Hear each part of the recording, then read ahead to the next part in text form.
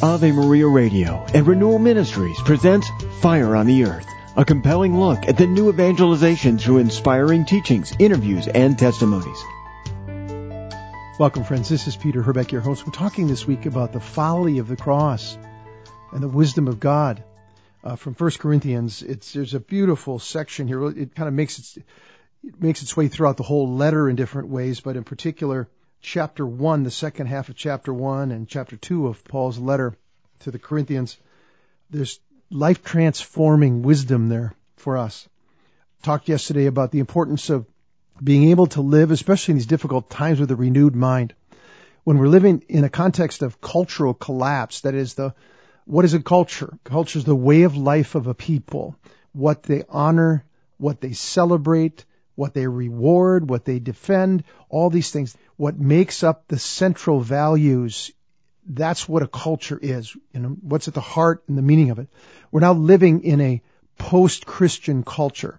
There's elements of it here and there, but it's mostly a culture that's intentionally and with really strong demonic forces, whether people know it or not, is at work turning away from Christian culture and submitting the mind and heart and embracing fully an integration of the knowledge of God in the context of the way of life that's built by that people. Now it's predominantly secular. And we see the results of what that means, because when you turn away from a pattern of life, a way of life that's founded on fundamental truths that God exists, that the God who exists is almighty and powerful, that he made us and he made us for a purpose. And he's revealed his mind, his law, his commands. And when time reached its fulfillment, what we celebrated this past Advent and Christmas, in the fullness of time, God sent forth his Son into the world, right, to save us. And that Son, Jesus, is the full revelation of the full meaning of who God is, who we are, and the whole purpose of why we exist. This is saving knowledge and saving power given to us through a person, Jesus Christ. In the new life that we're given in baptism, when we become a new creation, and as St. John tells us, he gave us power to become something we weren't, and that is children of God. Children born again by water and the Holy Spirit are given a share in the life of God. Here's why the gospel is the wisdom and power of God. The philosophies of the world, the most famous philosophers, the most famous scientists, the most powerful mega tech giants, the most, you name it, the richest people in the world, nobody, no human being can give true wisdom about the origin of man. I mean, the real origin of man, of the human race. The meaning and the purpose of life? What are the real battles we're facing on the earth? And what is our fundamental destiny? What are the two options, the two destinies of the human race? It's all revealed by Christ. And the wisdom of God is revealed perfectly on the cross because the love of the Father is revealed. The mystery of the Father's plan is revealed. And it's the cross that is the power that enables human beings to enter authentic reality, the reality of God, by becoming a child of God, overcoming the powers of sin and death, and coming out from under the slavery to demonic powers, to fallen human nature and the foolish wisdom of this world that can't deliver. It can't solve the sin problem. It can't solve the death problem. It can't solve the meaning problem. Yet the wise in this world are marching on as if God doesn't exist and we must rely on their understanding, and now we're going to rely on all the great exponential speed at which something like AI can come and give us understanding. And man is relying on his own wisdom for the big questions. And it leads to nothing. It leads to death. It's folly. It's foolishness. So that's what we're talking about this week, and making our way through 1 Corinthians chapter 1. I'm just going to read quickly where it began yesterday. without commenting too much on it, but this is what we covered yesterday, beginning in verse 18. For the word of the cross is folly to those who are perishing, but to us who are being saved, it is the power of God. For it is written, I will destroy the wisdom of the wise, and the cleverness of the clever I will thwart. Where is the wise man? Where is the scribe? Where is the debater of this age? Has not God made foolish the wisdom of the world? For since in the wisdom of God, the world did not know God through wisdom, it pleased God through the folly of what we preach to save those who believe. True knowledge of God, in a full embrace of the true knowledge of God and God's plan, this is saving wisdom.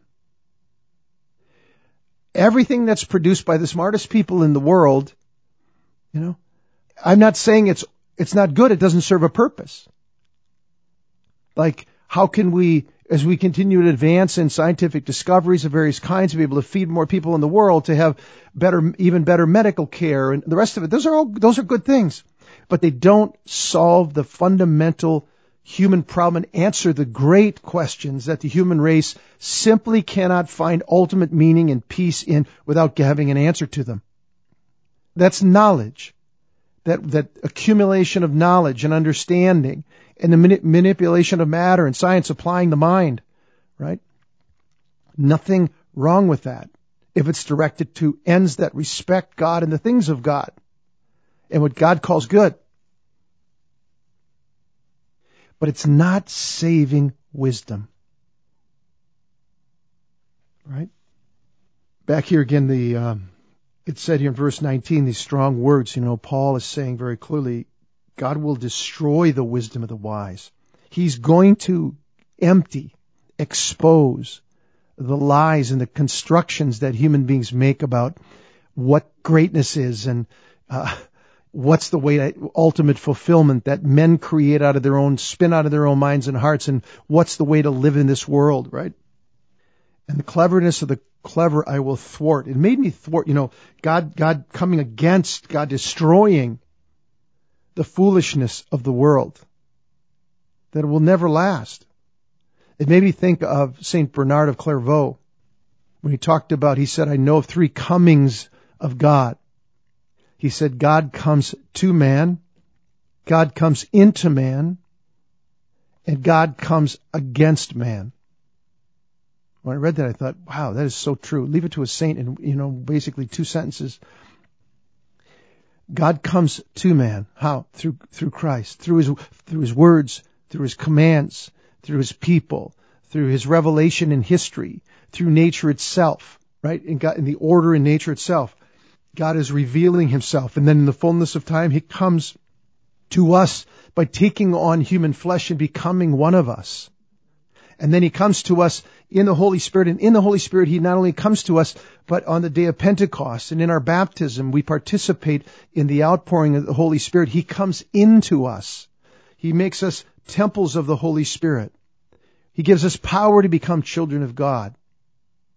He offers the human race, human beings, salvation and eternal life and a capacity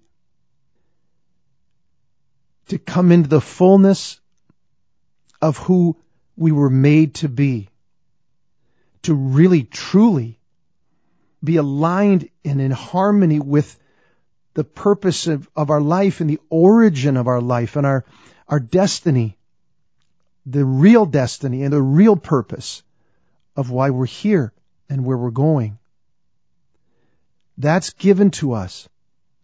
But for those who reject this offer of saving knowledge, of saving wisdom, of true life and new life that comes to us in the person of Jesus, this offer to a race of people that's filled with pride of mind and heart,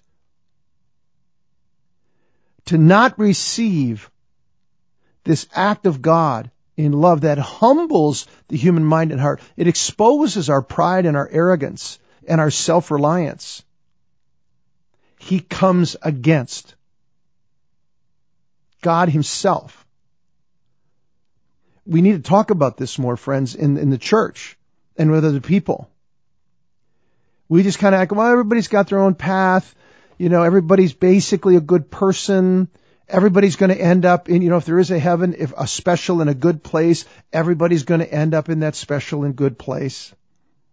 And that love just means affirming people wherever they are and not worrying about these, destinies, these hard edges, that Jesus speaks about, or that God would come against. Because, in the modern mind, the idea that God, even though we say it every week in the Creed, He will come again in glory to judge the living and the dead. And the book of Revelation reminds us it will be a horrific experience. It will be the most shocking, overwhelming, terrifying reality when people who've ignored God or made up their own God and created a world that they're celebrating and getting patted on the back every day, that is a world that pays no attention to God, that person is God's enemy. That's a fact. That's what Paul's talking about here. That's what the saints remind us. That's what Jesus himself said. And so this is one of the reasons why all the glitz, the power, the glory, the beautiful people, all the wise who are redefining reality itself, that is absolute foolishness. It's foolishness because it's deadly. And it will lead to eternal death. That's a fact.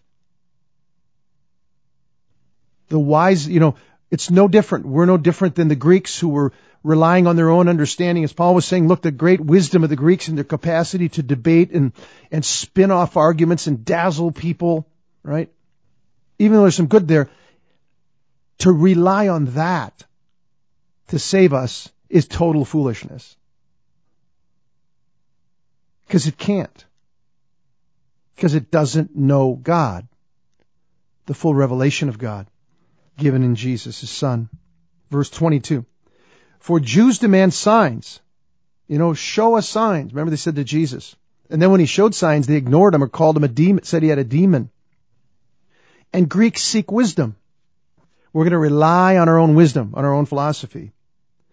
But Paul says, but we, that is the apostles and the Christian people, what we preach Christ crucified.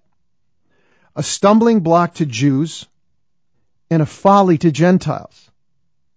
It's a stumbling block to the Jews because the rabbis were the teachers of the law.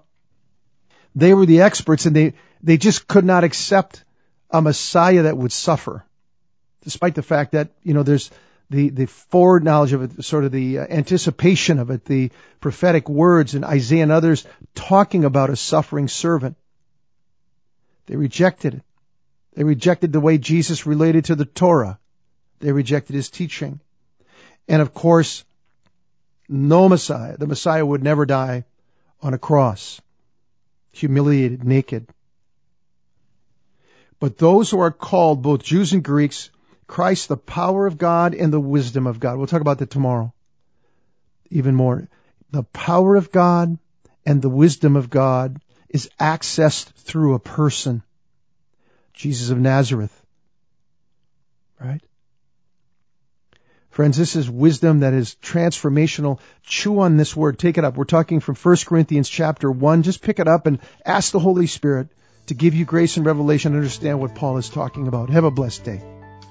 Each program of Fire on the Earth with Peter Herbeck can be downloaded at AveMariaRadio.net and RenewalMinistries.net. Fire on the Earth is a production of Ave Maria Radio. Friends, I'd like to offer you my new booklet, Receiving Fire. Jesus said, I have come to cast fire on the earth. Would that it were already ablaze. That fire is the purifying love that burns in the heart of Jesus. A fire of grace for those who receive it, but a fire of judgment for those who refuse it.